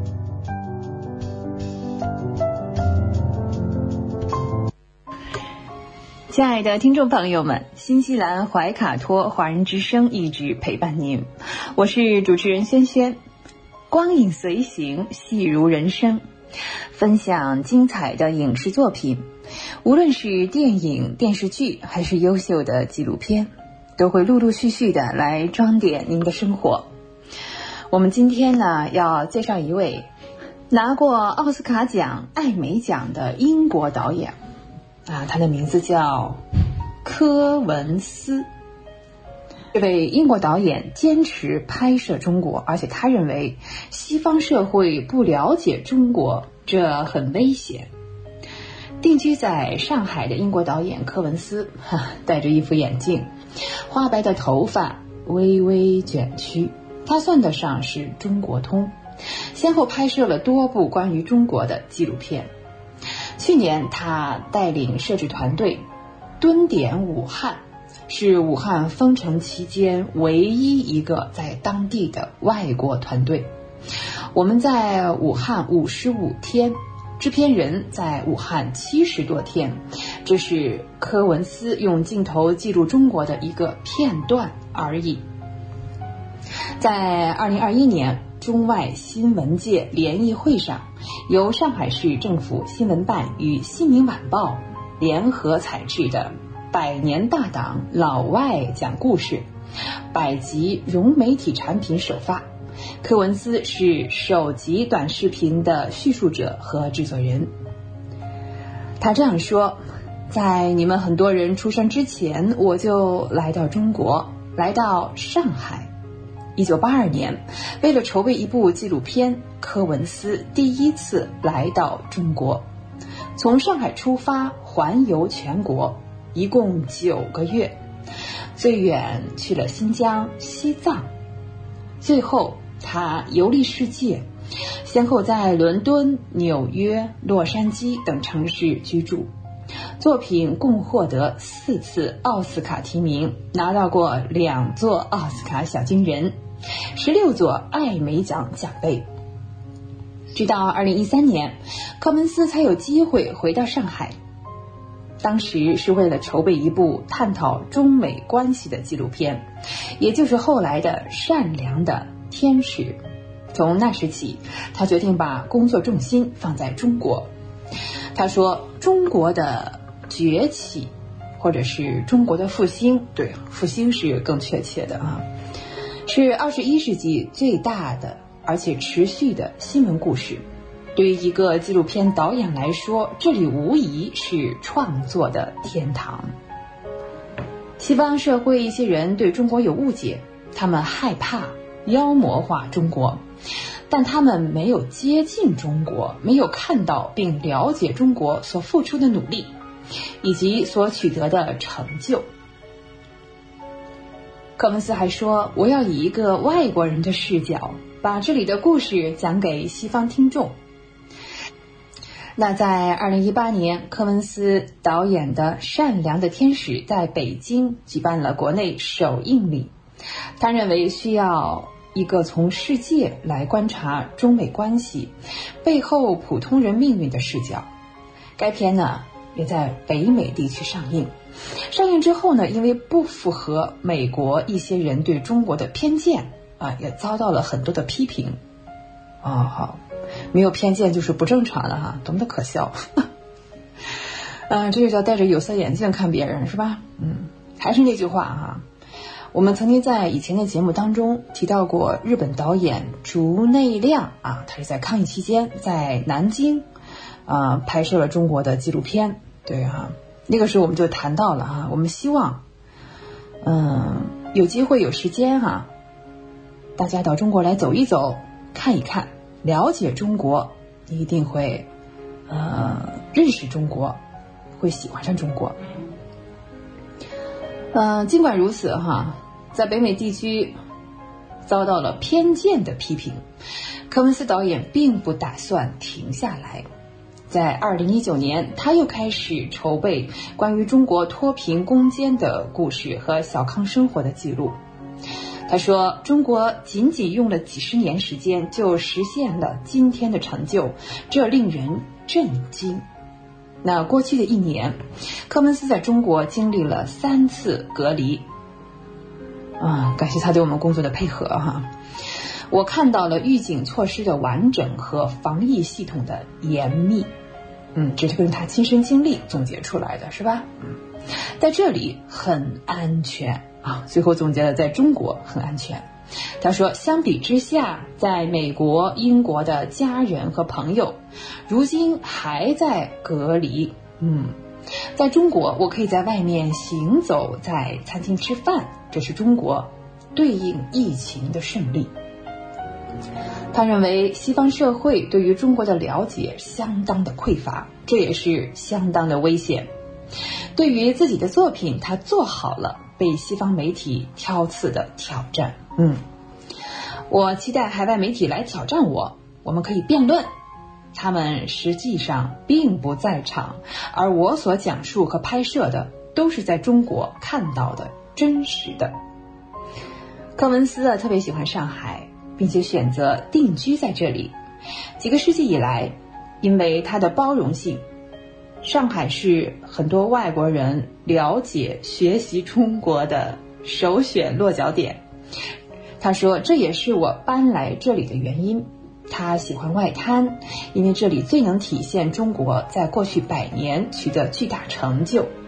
从浦东看浦西，是华丽的带有异域风情的外国建筑群；从浦西看浦东，是一个完全不同、毫不逊色的现代中国缩影。高耸入云的天际线让世界印象深刻。中国2个字在柯文斯眼里代表着未来。人们常说一个人渴望看到未来，那么他应该去中国旅行。在很多方面，未来就是现在的中国。柯文斯说自己一次只能拍1部片子，只是海水里的一滴所谓沧海一粟。如果我们能做到一点事情，这就表达了我对中国的理解，为搭建中西方相互理解的桥梁贡献自己的力量。面对镜头，柯文斯还用不太标准的上海话说了一句我爱上海，为他的短视频画上了句号。据悉呢，在100年大党老外讲故事共采访了100位来自全球6大洲30余个国家的人士，他们当中有科学家、企业家、专家学者、艺术家、体育明星和普通创业者，以外国人对上海所见所闻的视角讲述他们的感受和体会。光影随行，戏入人生，轩轩又要与您说再见了。感谢您的时间，也欢迎您继续收听怀卡托华人之声接下来的节目。下期节目我们再会，再见。知音、知心、知天下，同行、同心、同精彩。怀卡托华人之声美文分享栏目《人在旅途》，用耳朵倾听你我的快乐，用心灵关注世界的宽广。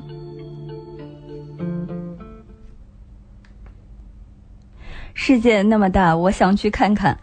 听众朋友们，大家晚上好，这里是 FM89.0 怀卡托华人之声的人在旅途。感谢您继续守候怀卡托华人之声，我是主持人阿福，我是主持人建成。现在是我们电台改版后全新推出的一档节目《人在旅途》，就像这个名字一样，我们将要和大家一起来聊一聊旅程中的风景。没错，让我们现在就开始一场说走就走的旅行吧。那今天给听众朋友们带来的第一个旅游目的地是北岛的旅游小镇迪亚鲁哈。那迪亚鲁哈是新西兰北岛怀卡托地区的一个小镇。那近些年这个小镇开发了丰富的旅游产品，欢迎四海的游客。这个小镇的居民有4000多人，那在新西兰来说其实不算小了。它位于怀卡托地区的首府汉密尔顿东北处50多公里，那坐落在海拔952米的提亚鲁哈山脚下。对，由于地处于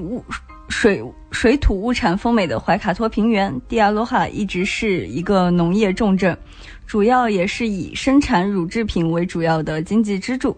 近些年呢，随着新西兰的旅游业知名度在国际上的提升，这个小镇也努力转向以服务业为主、畜牧业为辅的旅游经济。迪亚鲁哈这个名字呢，就是源自于迪亚鲁哈山。在传说中，一位毛利部落的先祖爬上了迪亚鲁哈山峰，看到了他的家乡就在远方，感受到了浓浓的亲情和爱意。爱在毛利文使用 Aloha 来表示，所以小镇被称作为 Te Aloha， 翻译过来就是爱流向的小镇。1870年代，欧洲定居者在这里建立了定居点。由于随后的淘金热的到来，这里的人口迅速增长。早在1883年，迪亚鲁哈就拥有了一个水疗中心，熙熙攘攘的人群让这个水疗中心热闹了近50年的时光，直到1930年代人气才开始下降。没错，迪亚鲁哈拥有充足的旅游配套设施，包括镇中心的旅游信息中心多处旅馆，众多的餐馆。那其实从奥克兰开车只需要1个多小时就可以到这儿了。那它的道路非常平坦，驾驶还是比较容易的。那需要注意的是啊，这里的步道请游人啊要遵守提示，那不要擅自的进入一些废弃的矿井和矿坑，可能会有一些危险。那另外根据官方的文件显示啊，就是说一些矿井遗弃已经很久，被植物掩盖，那如果走在这些植物上啊，可能还是会有一定的风险的。那么第二个给大家介绍的景区是奥克兰的温德霍尔姆地区的公园。奥克兰的北部坐落着奥克兰的第一个地区公园——温德霍尔姆地区公园，它位于奥克兰北部的怀雷瓦地区，距离奥克兰市中心开车45分钟即可抵达。公园开放式欢迎所有的游客，而且园内的公共设施免费使用。每逢假日都是奥克兰，尤其是奥克兰北部居民的休闲好去处。温德霍尔姆公园拥有金黄色的、有一点点黑色沙粒混杂在其中的长长沙滩、碧绿的草地、静谧的海面以及茂盛的新西兰圣诞树和松树等等组成的森林。那温德霍尔姆公园啊比较平坦，园中修建有不少森林步道，踏上柔软的草地，远望海边的风景。夏季又有浓密的森林遮挡出来的树荫，还可以踏上怀韦拉河与霍普伊河之间的绿洲，向东方眺望远处的豪拉基湾小岛的风光。而且温德霍尔姆公园拥有不错的露营地，露营地配备了基本的生活设施，还有一些供房车停放的地方。游客呢需要提前与奥克兰地区委员会公园管理部门联系，获得许可之后方可以在此露营。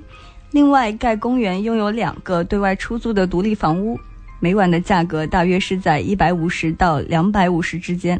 根据季节的不同，价格会有些许变化，可以提供6到8个人在屋内居住。同样的是，您需要拨打奥克兰市议会公园管理部门的电话来预定，在旺季的时候预定一定要提前才可以订得上。那同时啊，这个温德霍尔姆公园呢还有5-6个免费的烧烤的电炉，它是使用电力加热的，每天啊都有人负责清洁炉子的表面，游人可以免费使用。其实在防火的季节，这里不允许使用明火作为烧烤用的热源，但是在非防火季节，人们可以自行携带煤气炉前来这里与亲朋好友共同烧烤。对了，这里还有几个木头的烧烤炉，旁边有免费的木头供人们生火烤肉。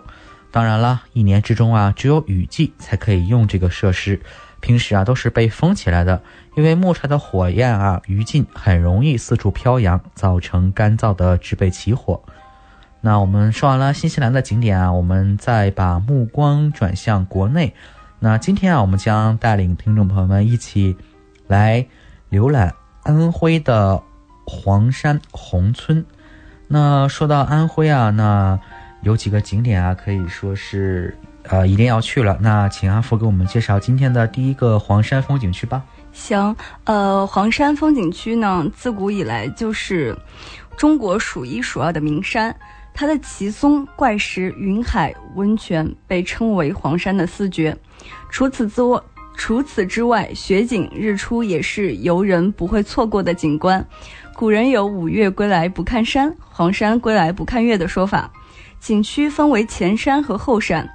前山是指慈光阁到光明顶及温泉、玉屏楼、天海景区一带，主要景点有迎客松、半山寺、天都峰、玉屏楼、莲花峰、一线天、鳌鱼峰等。后山呢是指云谷寺到光明顶及北海、西海景区一带，主要景点有石信峰、狮子峰、排云亭、西海大峡谷、飞来石等等等等。而在众多的景点之中，又以3奇5绝等异景最为世人留恋。那么景区是分为南门、西门和北门，绝大多数的游客都会从南门出入，而南门又有前山后山2个出入口，都靠近山脚下的汤口镇。这里跟大家分享几个小贴士。第一点呢，就是黄山景区游客爆满，出山时乘车要排队很久很久，建议您不要赶在正中午或者傍晚出山，应该提前适当的避开一点人群。第二点呢，就是山上的气候多变，经常下雨，而且和山下的温差很大，游玩时建议大家准备雨衣和御寒的那个衣物，建议大家也带一些食品上山，因为山上的食物会非常的贵。最后一点就是山顶会有很多家住宿地点，基本是集中于光明顶、天海、排云亭、白鹅岭、北海等几个区域，那么光明顶、天海看日出是最佳的。那说完了黄山风景区啊，我们再来看一看玉屏景区。那玉屏景区啊，古称文殊院，是黄山的中心景区之一。那以一屏楼为中心，莲花峰和天都峰为主体。那通常啊，人们所说的前山啊，就是指的这一个景区。沿途有像蓬莱三岛、百步云梯、一线天、仙一信天等等奇妙的景观。那这里呢，是由雄山怪石、云海烟云构成景区景观的主体。那此处啊，可以观迎客松、送客松、松鼠跳天都、孔雀戏莲花、姜太公钓鱼、仙人飘海、犀牛望月等景观。那玉屏景区啊，是黄山的决胜处。那有俗语云啊，不到文殊院，不见黄山面。好的，那么接下来再由我给大家介绍一下另一个景点迎客松。迎客松它是位于那个玉屏楼的左侧，其恰似一位好客的主人，挥展双臂，热情欢迎海内外宾客来黄山游览。它是黄山松的代表，国之瑰宝。北京人民大会堂安徽厅陈列的巨幅铁画迎客松就是根据它的形象制作的。据说是不到迎客松就等于跑了一场空，因此到了迎客松才算是真正到了黄山。没错。那最后的这个1-2分钟，我们再来快速的来看一下另外一个景点天海。那天海啊，它位于黄山的前后东西海之中，为黄山之中心位置。在这个1750米的高山盆地中啊，生长着众多国内外罕见的植物物种。黄山园林部门啊，利用天海独特的气候条件，创造了天海高山植物园。那天海旁啊，有海心亭、凤凰松等著名的景点。好了，那我们今天的旅程呢，就告一段落了。希望听众朋友们喜欢我们今天一路的风景。那在这里，主持人提醒大家要劳逸结合，时常和自己的家人朋友一起游览大好河山，让我们一起在路上。那在今天中文播音的最后一个单元，我们有请阿福主播带给大家优美的诗歌美文，让我们共同欣赏。知音、知心、知天下，同行、同心、同精彩。怀卡托华人之声美文分享栏目《心情物语》，用耳朵倾听你我的快乐，用心灵关注世界的宽广。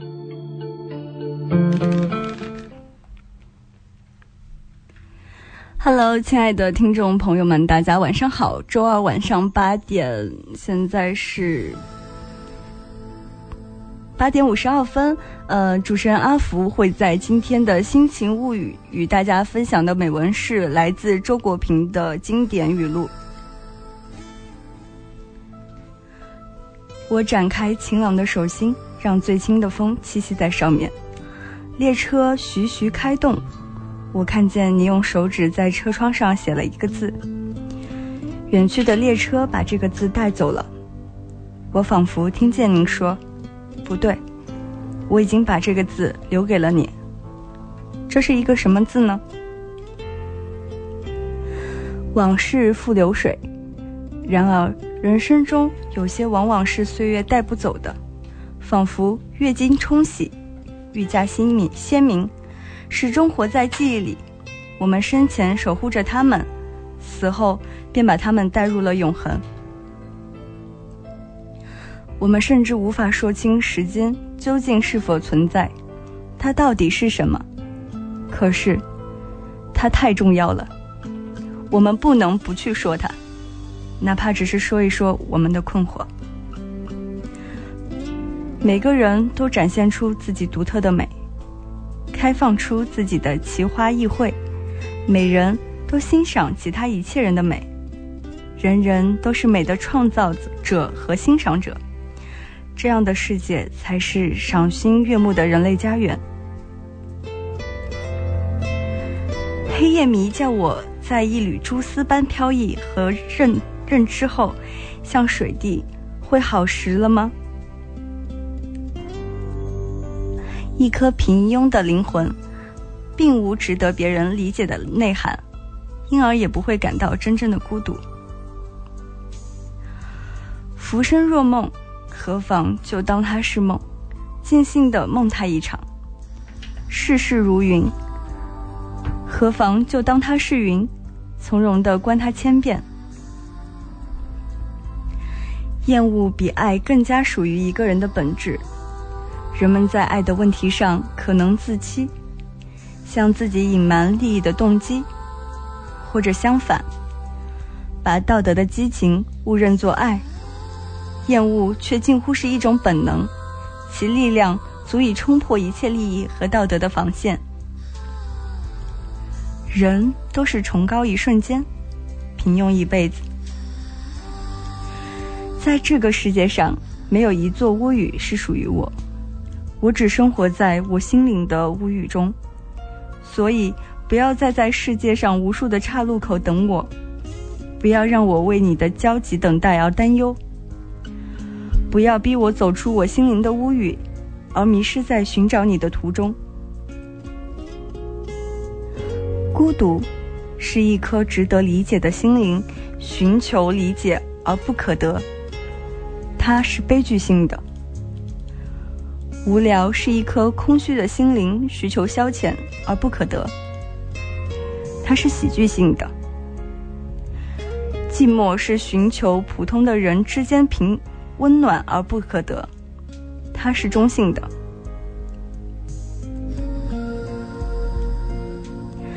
然而人们往往将它们混淆，甚至以无聊冒充孤独。我孤独了啊，你真的孤独了吗？别人说过的尽量少说，自己想说的呢，要尽量说透。看破红尘易，忍受孤独难。我天性不易交际，在多数场合，我不是觉得对方乏味，就是觉得害怕对方觉得我乏味。可是我既不愿忍受对方的乏味，也不愿费劲使自己显得有趣，那都太累了。我在独处的时候最轻松，因为我从不觉得自己乏味，即使乏味也自己承受，不累及他人，无需感到不安。强者的无情是统治欲，弱者的无情是复仇欲，两者都还没有脱离人欲的范畴。还有第三种无情，淡泊超脱，无欲无争，这是出世者的大无情。当你领略到苦难中的绝望，你就会知道那些炫耀苦难的姿态是多么的做作。一个经历过巨大灾难的人，就好像一座经历过地震的城市，虽然在废墟上可以建立新的房屋和生活，但内心有一些东西已经永远的沉落了。幸福是一种苟且，不愿苟且者不可能得幸福。我们只能接受生存的荒谬，我们的自由仅在于以何种方式接受。人与人之间应当保持一定距离，这是每个人的自我必要的生存空间。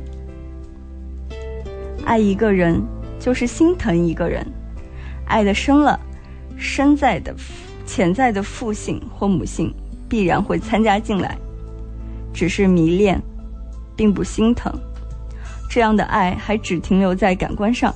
没有深入到心窝里，往往不能持久。一切终将黯淡，唯有被爱的目光，度过今的日子，在岁月的深谷里永远闪着光芒。好的，今天这就是今天心情物语带来的文章，希望今天的心灵鸡汤能符合您的胃口，谢谢您的收听。时间不知不觉来到了快要9点钟，怀卡托华人之声要和大家道别了。希望这一周的中文广播电台节目陪伴您度过了一段愉快的时光，谢谢您的关注和参与。可以通过中新华媒公众号和中新时报官网收听电台的听众，可以继续收听我们24小时播出的中文节目。那么在下周星期一晚上的7点钟，也别忘记打开收音机收听到我们的直播节目。那你也可以关注中新华媒中新时报的微信公众号中新华媒或华语媒体的汉语拼音来收听我们的节目。那主持人建成，主持人阿福，那在这里祝大家晚安，我们下周再会。音质天成，悦动人生，伴我随行。懷卡托華人之聲，音質天成，樂動人生，伴我隨行。You are listening to Waikato Chinese Voices. Follow our radio, share the world.